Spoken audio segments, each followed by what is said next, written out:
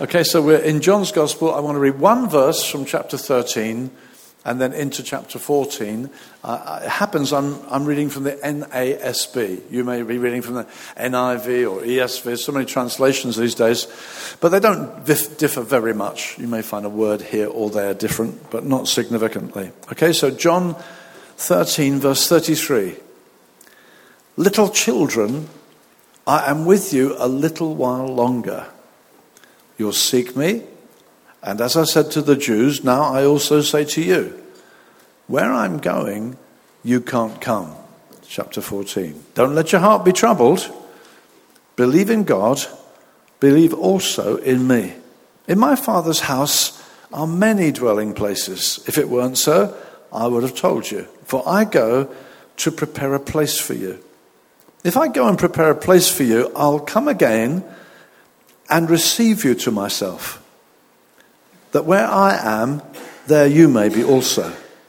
And you know the way where I'm going.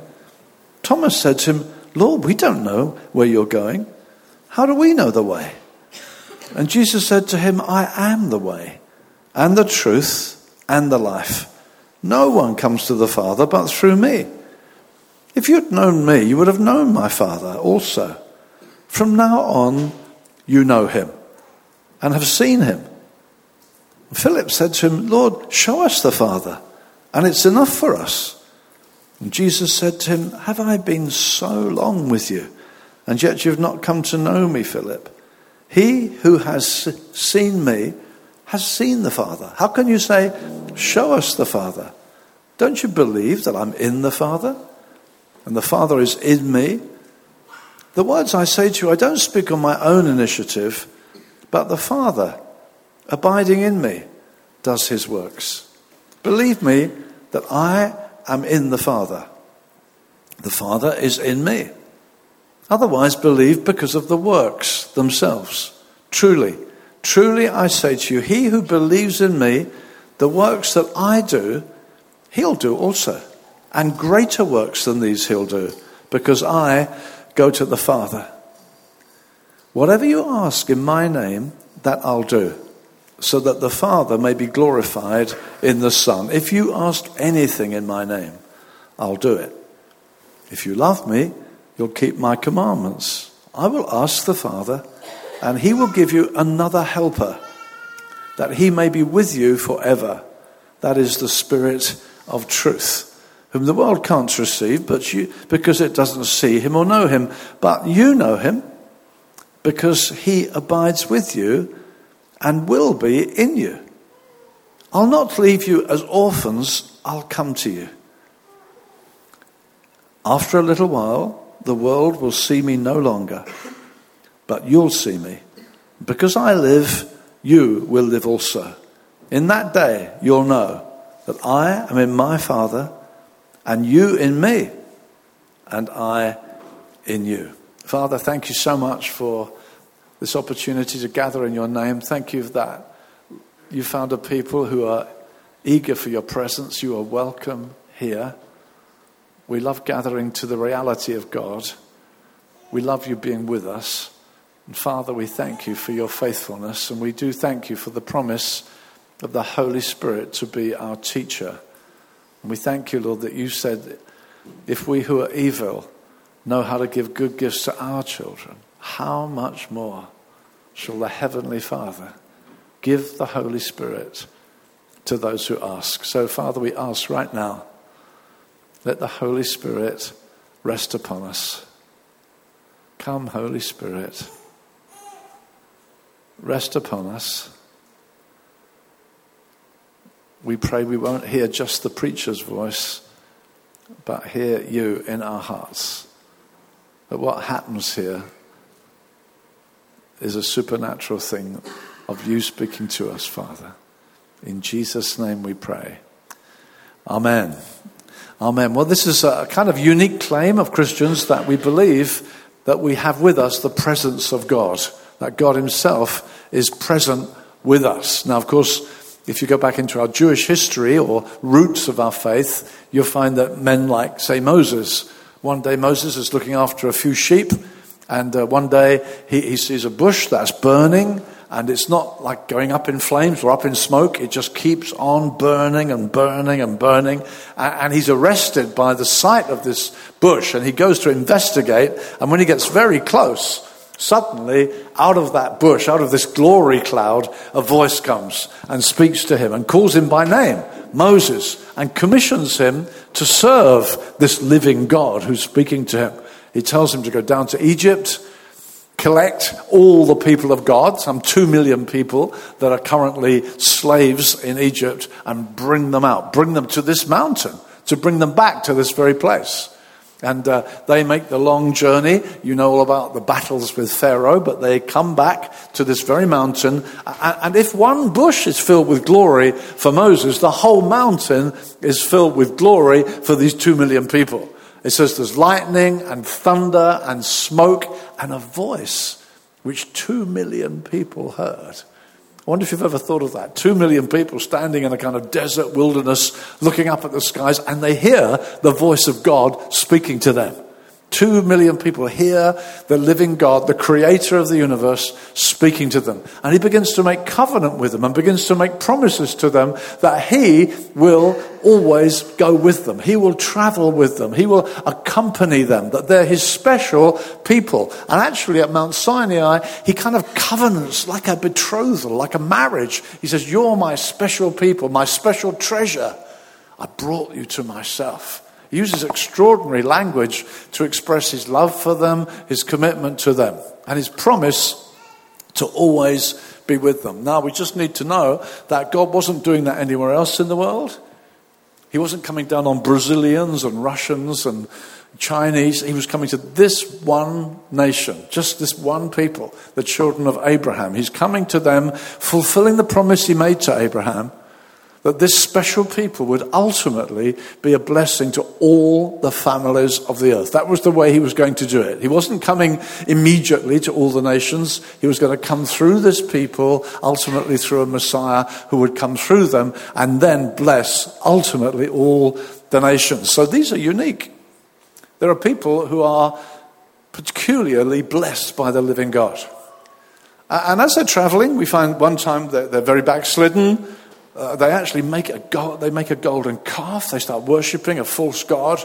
And God says, that's enough. I'm withdrawing. It's all over. And Moses, this great man of prayer, pleads with God. Lord, no. And God says, I'm not going with you anymore. And Moses prays. He says, look, if your presence isn't going to go with us, don't take us any further. We're not going any further. Because what? Well, this is what makes us unique. That's who we are. We're the unique people on the planet who have God with us. So if God's not with us, what's the point? It's all over. And he argues and pleads with God, please come with us. Don't back off. Don't leave us alone. And God hears his prayer and responds to it and says, okay, I'm going to stay with you. I'll keep traveling with you. It's a very important time in Jewish history when this guy, as a mediator, pleads with God. And God says, okay, I'll stay. I'll keep coming with you. Actually, he not only travels with them, there comes a point where he says, you're living in tents. They were tent dwellers. They're on the move. So they pitch camp, they live in tents, they move on, pitch camp again. And God said, I want my tent. I'm going to have my tent among you. And you'll find a lot about that. But for instance, the end of Exodus says this at the end. They erected the tent and the altar and the veil, and they finished the work. Then it says this, the cloud covered the tent of meeting. And the glory of the Lord filled the tabernacle. And Moses wasn't able to enter the tent of meeting because the cloud had settled on it and the glory of the Lord filled it. So this glory cloud, they were following this glory cloud. Even at night, it shone, this magnificent presence of God traveling with them. But now it's coming upon this very special tent. And so much so that having made it, Moses initially can't even enter it because the intensity of the glory is so very great. And then gradually it becomes what's known as the tent of meeting. And you'll find that if you follow the story through, that Moses often would travel through the camp, and it says that men would stand at the entrance of their tents and they'd see Moses come through the community, and he'd go to the tent of meeting. And he'd come out from the tent of meeting, and his face would be shining with glory. And he'd keep meeting with God. He'd put a veil over his face and so on. Here's God then traveling with his people, this unique people who exclusively on the planet have God with them. Now, I'm sure that was in John's mind when John wrote his gospel. And you'll find in chapter 1, it says, in the beginning was the Word was with God, the Word was God. Then later it says, the Word became flesh and dwelt among us. It's a famous verse. Often read it at Christmas. When it says he dwelt among us, the actual word that's used in the text is he tabernacled among us. And then it says this, and we beheld his glory. Now, the language is so similar that it's obvious that he's got in mind this story we just read, that hey, they had a tent, probably made of animal skins, but now it's not an animal skin tent, it's a human being. It's a man. And it says the Word became flesh. He tabernacled, he lived among us. Now God is moving into a new dimension. This is the new covenant. We've just referred to the old covenant where God was in a glory cloud and in a physical tent. Now he's in a human being, and yet this glory is upon him, in him, through him. And this one lived among them. He lived among them. D.A. Carson, commenting on this verse, says this: God chose to make himself known finally and ultimately in a real historical man. When the Word became flesh, God became man and pitched his tent among us. God became man and pitched his tent. He came amongst us. He's fulfilling that Old Testament story, but far more intimately. And John says, we beheld his glory. Now, it's a bit different. It's a bit different to seeing a cloud on a tent. Here's a man. In fact, the first time it says they saw his glory was at the wedding of Cana, where he did his first sign.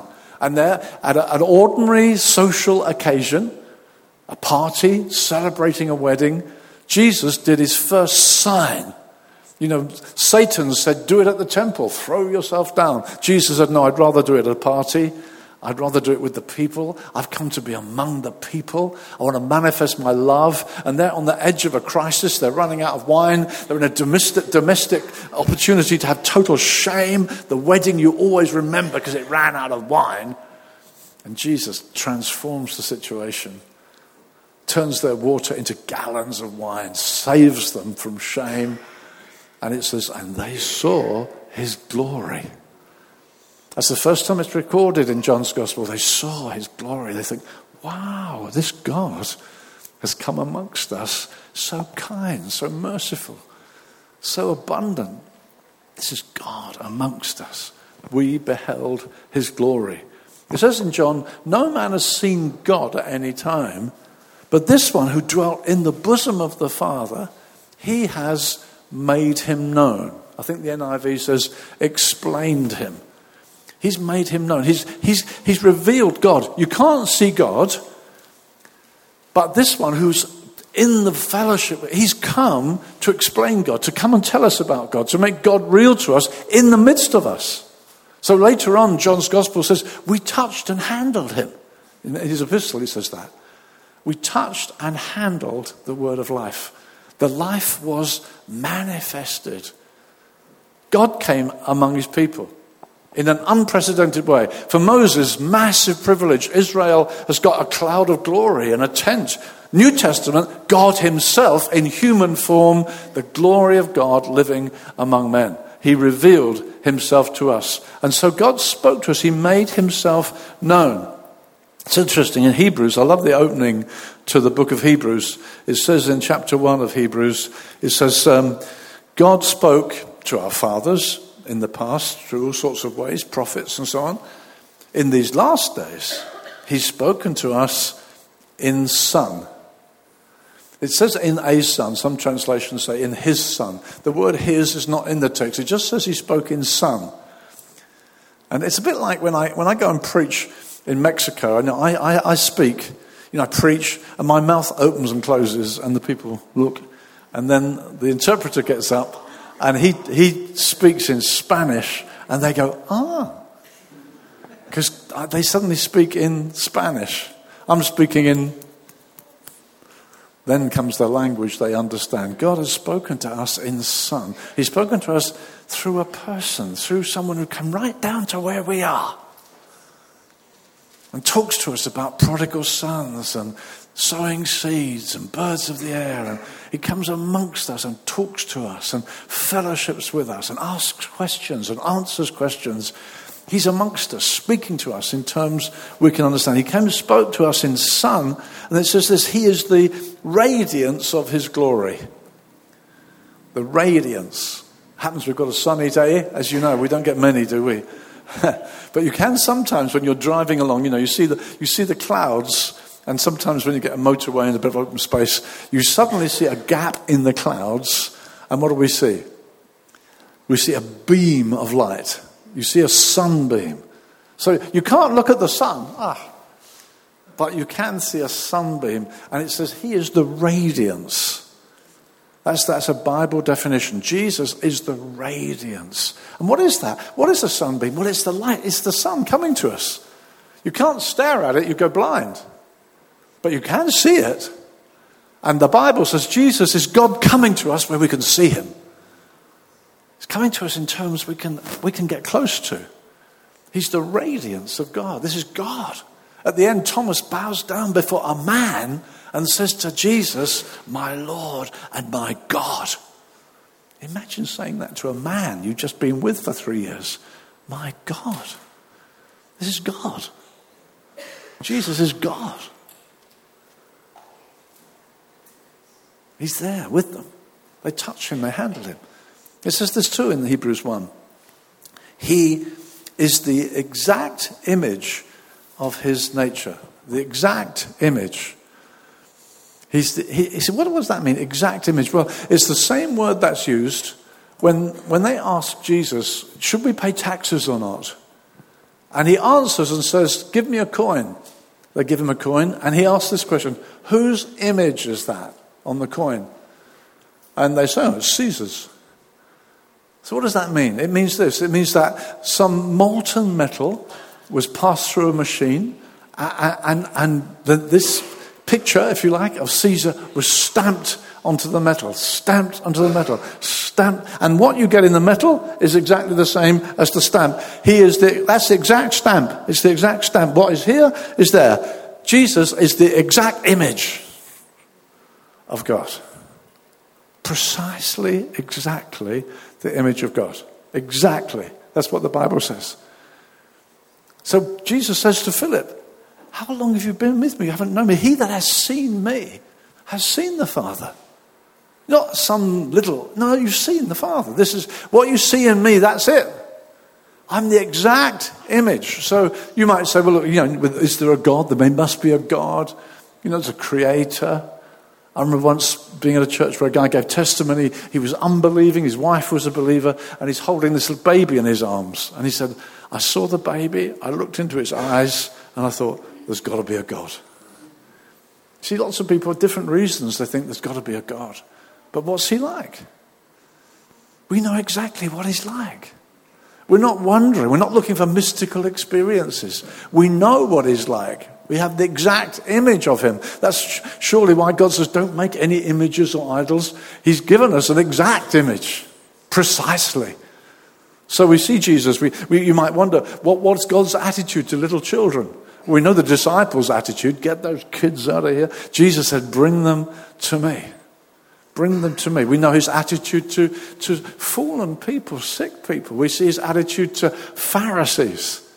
We see everything we see in Jesus is telling me about the Father. It's all telling me about the Father. He's giving me an understanding what God is like. I have a God, you have a God exactly like Jesus of Nazareth. Exactly like him. Of course, there was the day when he kind of lost it, wasn't it? When he went to the temple and they were making money, turned it into a marketplace. And he just lost it. He just took the tables, turned them over, coins flying everywhere, made a whip, drove the animals out. I guess that night he said, "Oh, sorry, Father, I really failed you today. I lost it." No. No, when he did that, he's showing us exactly what the Father thought of all that. It's not that he lost it, it is that he displayed God. I mean, the last book in the Old Testament, Malachi, one of the things the prophet of the Old Testament says this: "Oh, that they would shut the doors, because I hate what's happening in the temple." That's what it says in the end of Malachi. So Jesus comes and lives that out. He hated them missing the point and turning the Church of God or the Old Testament temple into a money-making nonsense. Here's this a perfect display of what God is like. And these guys can say this extraordinary thing: "We have seen him. We have heard what our eyes have seen. Our hands have handled. The life was manifested." They lived with this God. They lived with God for 3 years. Imagine what that was like. Sometimes we just need to ponder what it was like for these guys. They're with Jesus every day for 3 years. I can imagine some of their conversations. You know, when you wake in the morning, you think, "Where's Jesus?" "Oh, he's over there praying." Okay, because they often slept rough. He had nowhere to lay his head. They followed Jesus, so they're maybe out in the countryside sleeping under trees or whatever. "Oh, there he is praying. I wonder what's going to happen today." Wow. Last week, I couldn't believe it. When he stopped that funeral. Did you know when he stopped it? When he was crying and he stopped the funeral and called that boy out. Whoa, that was amazing. And those lepers, those poor people ringing bells and he just touched them and healed them. God, that was amazing, being around Jesus every day, Imagine what it was like for them, being around Jesus every day. What about the day when it says he went up into the mountain and 5,000 followed him? 5,000. Now, we're not talking Everest. We're talking about the mountains around the Galilee, not very substantial mountains. You can walk up them, and they're all around Jesus. It says 5,000 followed him. It says 5,000 men, and it says not counting women and children. So D.A. Carson, great commentator, he says probably you're talking 20,000 people. That's his guess. Men, women, children, 20,000 people. And then it says Jesus taught them and healed them. Then they all slept. The next day, Jesus carries on teaching them and healing them. And then they all sleep. And then on the third day, it says he healed them all.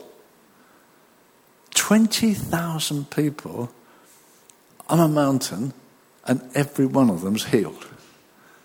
Just think on it. It's like what we would call a third world situation. People milling around, crowds of people. There's not one sick person left. God has come down on that mountain in the form of Jesus, and they've been listening, being taught, experiencing his love, his wisdom, and getting healed. And they stayed up there, slept. And on the third day, the apostles say to Jesus, "Hey, you should send these people away. They're getting hungry. They've been with us for 3 days. Come on. They should be sent away." And Jesus turns to them and says, "You feed them." It's a joke. You feed them. What have you got? Well, we've got a few loaves, a handful of fishes. You know what? He says, "Right, you feed them." I can imagine the disciples say, "Well, what's he talking about?" And so he blesses it, breaks, gives to each of them. "Right, go and feed them." I can imagine Simon Peter, he going, "Wow, right, okay, well, a bit for you, a bit for you." I can imagine, what's going on here? Hey, what's happening? What's happening? Hey, what's happening? You have some. Yeah, you have some. Hey, have some. And you see, he's being pulled into Jesus' world. It's not just that Jesus does these things. He's saying, come on, be part of it with me. Come and be in this with me. At one point, he sends them into a storm, and it's terrifying. They're being tossed around. They think they might drown. And suddenly Jesus is walking towards them on the sea. And Peter, who's learned a thing or two by now, says, "You tell me to come to you." So he's learned something. He doesn't say, "Oh, I'm going to try that." He says, "You tell me to come." And Jesus says, come. Hey, that's it then. If he said it, I can do it.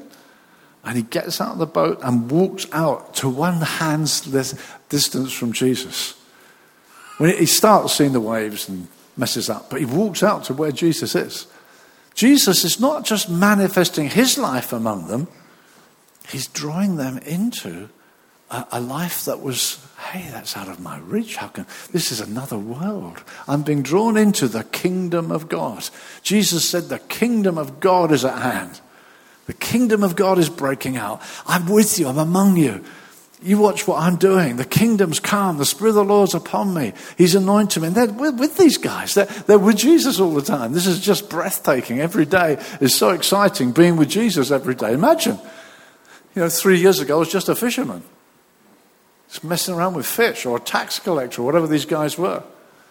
Now I'm experiencing God close up every day. God's with me. I wonder what every day will bring. That's what it's like. And then suddenly, that verse that I read to you alone, verse 33. One day Jesus said to them these words, little children, I'm with you a little while longer. Where I'm going, you can't come. What? Just ponder that for a minute. See, when I sort of saw this in a new way recently, it's like, I've never seen that verse seriously before. I must have read it thousands of times, been a Christian a long time.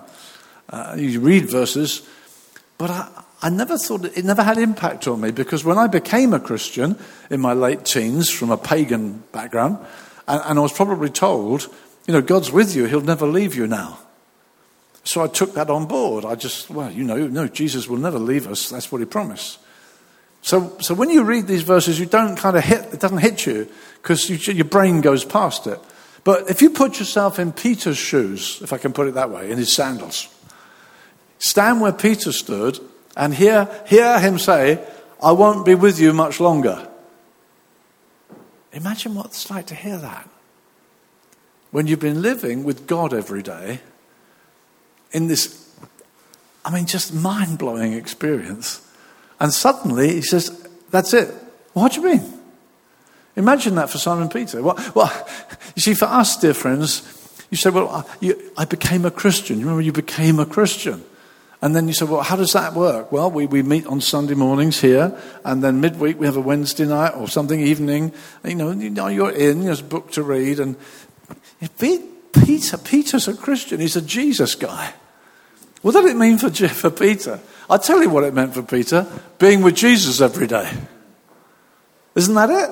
Isn't that what he signed up for? He said this, I've left everything to be with you. He left his nets to do what? Well, to be here once a week. And no. He left everything to be around God, to be with Jesus, to experience Jesus every day. That was the deal. You don't give up fishing for nothing. He gave up fishing to be with this breathtaking person who can change your life, who draws you into something breathtaking. And now he's going away? Hey, what about, I left my nets to be with you. Wouldn't you say that? You see, if you read it like this, I won't be around much longer. What? You're the center, you're everything. It's like, what's today? What's the next day going to bring? What's he going to do? Well, he's not going to do anything anymore. It's all over. It's finished. Just let that hit you. And then notice this. Little verse later, it says that I won't leave you orphans. I'll come to you. What'd you say? So I'm not leaving you. I'm coming. Oh, God, it's okay. Hey, guys, it's all right. He's coming back. It's okay. So he's coming. Jesus, you must never say things like that again. You scared the life out of me. It's okay. He said, I'm coming back. Oh, thank goodness he's coming back. I cannot imagine life without you. I can't imagine living another day without experiencing Jesus in my life. Surely that's what he thought. Surely that's what he went through. How can I live without being with you after all this? It's okay, he's coming back. It's okay, guys, don't fret. He said he won't leave us orphans, he's coming. Jesus, you scared me to death. So here's another verse. I won't leave you orphans, I'll come to you. What does he mean? What do you think that verse means? What has that verse meant for you in your experience? You've got to think of Peter. You see, Peter is saying, I'm going to have to live without you after living with you. And he suddenly says, no, it won't be like that. I'm coming back. Whew. See, what is the church? Is the church a group of people who gather to a fading memory of what it used to be like when God was here? Is that what we are? So we've got it all written down. So, okay, let's write it. Oh, yeah, remember when he said that one? Oh, that was good. Write that one down. Don't forget that. Oh, yeah, let's write that one down. He said that. And do you remember when he did that? Ah, oh, that was great. Hey, write that one down. Yeah, he did that. He said that. Got it all written down. Good, he's gone. But he's gone, but we've got it written down what he did when he used to be here. Is that what Christians are? Are Christians a group of people who gather to a fading memory of what it used to be like when God was here? Or are Christians a bit like Moses who say, if your presence is not going with us, we're not going anywhere? See, that's what Peter was like. He's like, what? I'm going to live without you? No, it's okay, I'm coming back. Whew. So what does it mean, I'm coming back? Now, dear friends, this is where, to be honest, often the church doesn't kind of quite get it. We don't feel it in 3D. We kind of read it in 2, or at least 1 dimension. We don't feel it. We don't, like Peter, would have felt it. Tomorrow he won't be here.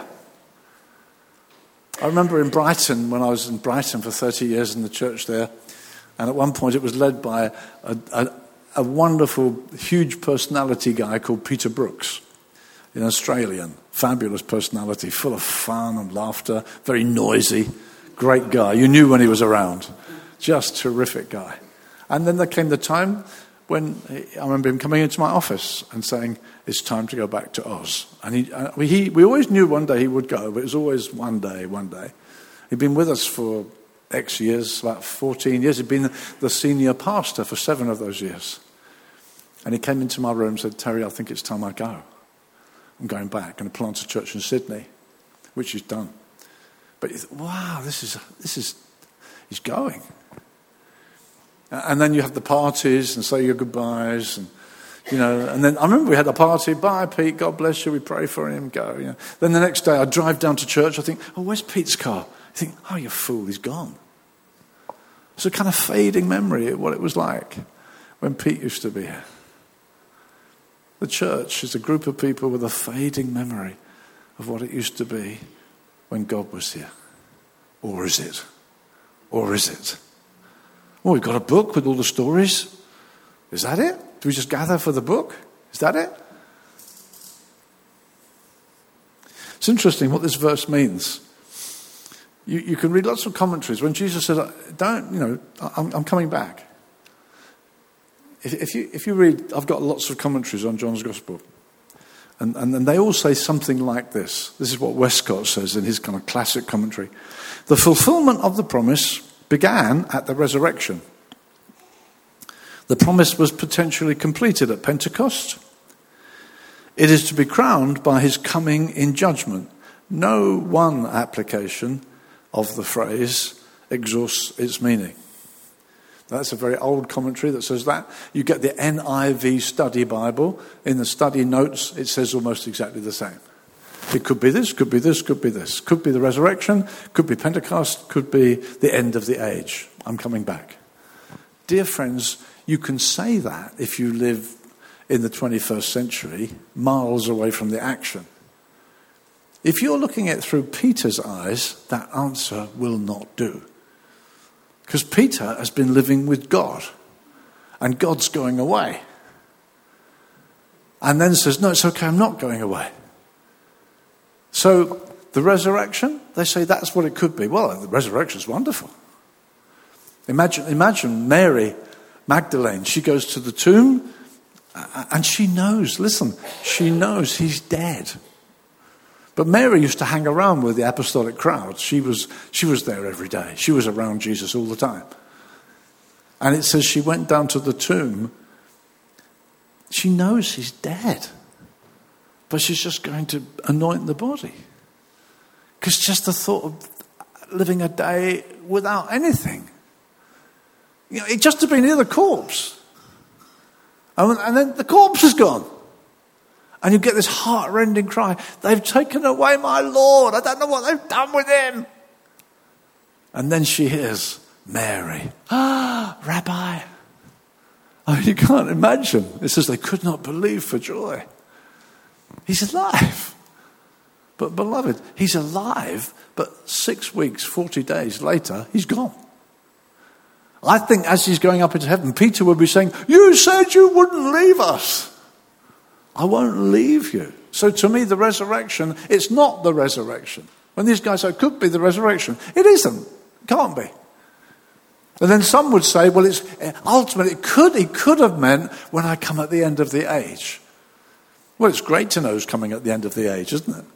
You know, you look at your world, you think, what's happening? Climate, you know, the ozone layer's going up, the climate's going crazy, we're going to all boil, you know, what's going to happen to us, or Islam's taking over, or the economy's on a knife edge, you know, what's going to happen to the world? Jesus is coming. It's great news. It's great to know he will come with glory. He'll usher in new heavens, new earth. He's in charge. Well, it's great to know that.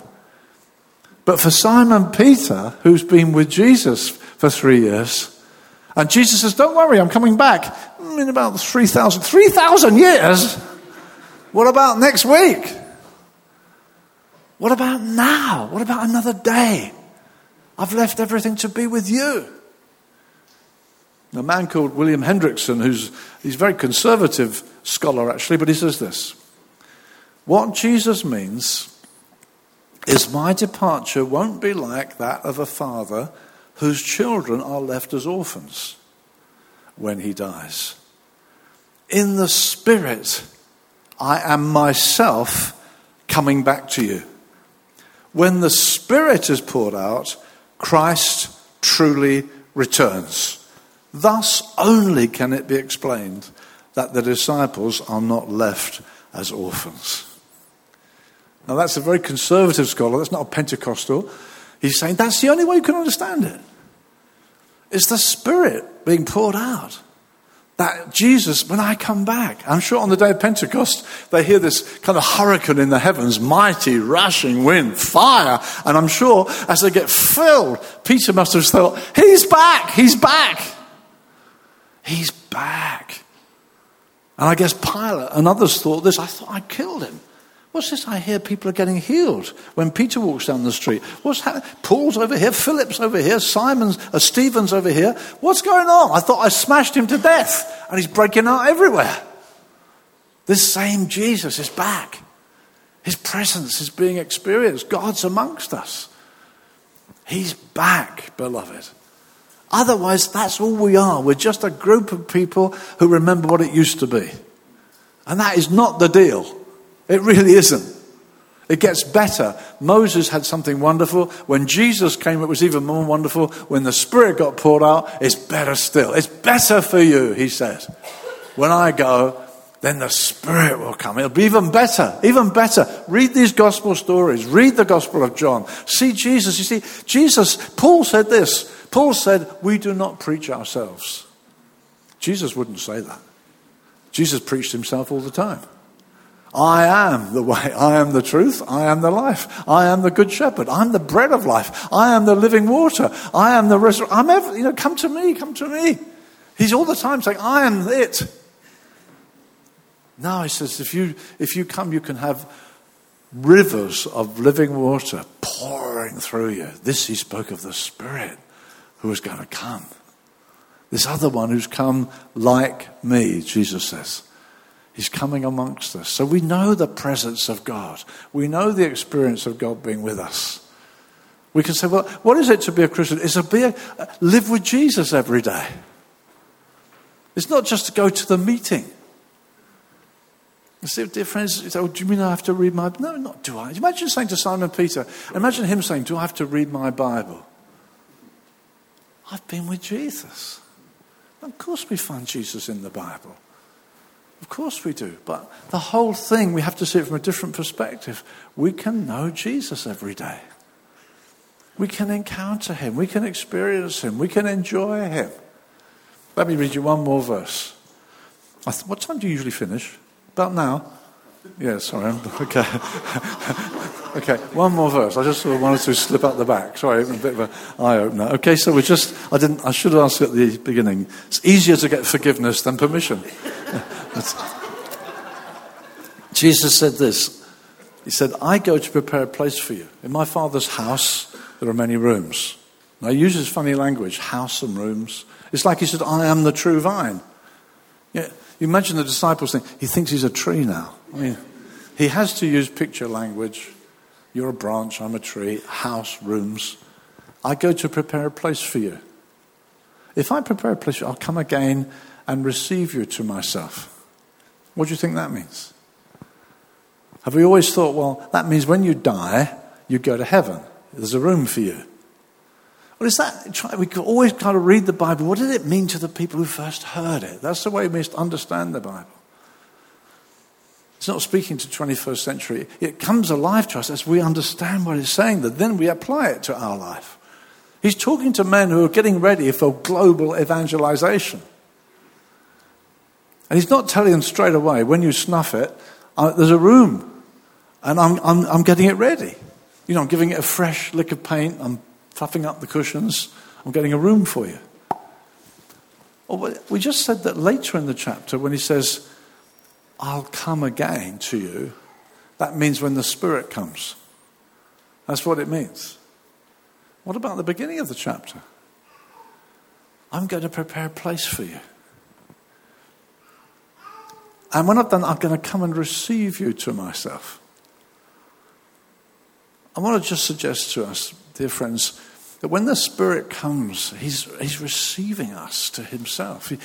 When I saw it this way, I wrote in my margin of my Bible, every day, Jesus, you're my dwelling place. Come and receive me to yourself. I want to come into fellowship. I want to come and be with you. I want to meet with you this morning. I want to sing to you, talk with you, let you speak, you talk to me. Let's be with you. I want to be with you. I want to be in your life. I want you in my life. I'll come to you, receive you. You see, he says this, I am in the Father's in me, earlier in the chapter. Later in the chapter, he says, when the Spirit comes, then you'll know I'm in the Father's in me, and I am in you. When the Spirit comes, you're going to know me in a way you've never known me before. You're going to be as intimate, you'll be more intimate with me than you've ever been before. You're going to know me in a new way. Then you'll know I'm in the Father's in me. Paul uses similar language, but he says this, my life is hid with Christ in God. That's Paul. Paul says this, we are seated with him in heavenly places. He's writing in a different style, different way. He says, my life is hid. Poor Jesus, and when the Spirit comes, you'll know it. We can know it kind of positionally through Paul's epistles, through what John says, what's recorded, what Jesus says. Then you'll know it experientially. You can know your life is hid with Christ in God. When He comes to receive you, when you begin to engage with Him in the Spirit, when you begin to speak in tongues to Him, when you begin to enjoy Him, begin to sing out to Him, experience the Spirit being with you, you are finding room in that room that's prepared for you. You are dwelling in the Spirit. The Spirit's dwelling in you. We wake up each morning, what's you got for us today, Lord? What have you got for us today? I know for myself, since seeing that, my expectation of God doing miracles and healings has grown a lot. Because, well, He's here. I won't leave you. I'll come to you. He's with us. He's here. And so we're going to finish in a moment because I have gone over time. But if anyone here would like to be prayed for, I'd love to pray for you. And there'll be others here, I'm sure, I'd love to pray with people. I'd especially, if you've got lower back pain, I'd love to pray for you. Sometimes that pain shoots down the sciatic nerve. If you get lower back pain, I'd love to pray for you. If you have arthritic knees, arthritis in your knees, I'd love to pray for you. If you found your head, you can't turn your head freely, I'd like to pray for you. If you can't lift your arms without a lot of pain, I'd love to pray for you. And there may be other people here who've got certain things that God whispers into their heart. And we'd love to pray for you. Okay? So let's just stand to pray and we'll complete our meeting.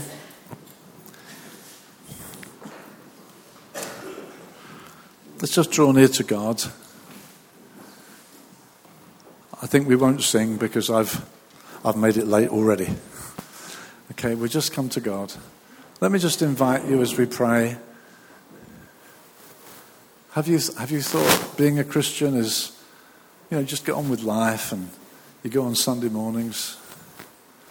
Maybe you go to Wednesday night, something. God's inviting you to live your life with Jesus. That's the deal. To live with him. Enjoy him. Expect to meet with him daily. Because he's here. He wants to meet with you. He wants you to live your life with him. Do you live your life with Jesus? Jesus said each day, shut the door, talk to your Father in secret. Get time with him. Expect to meet with him. Talk to him. Expect him to answer prayer. He wants to live with you. Father, we just pray right now in Jesus' name, Lord, for any of us who've settled for a lot less, we've kind of thought the church is a group of people with a fading memory of what it used to be like when God was here.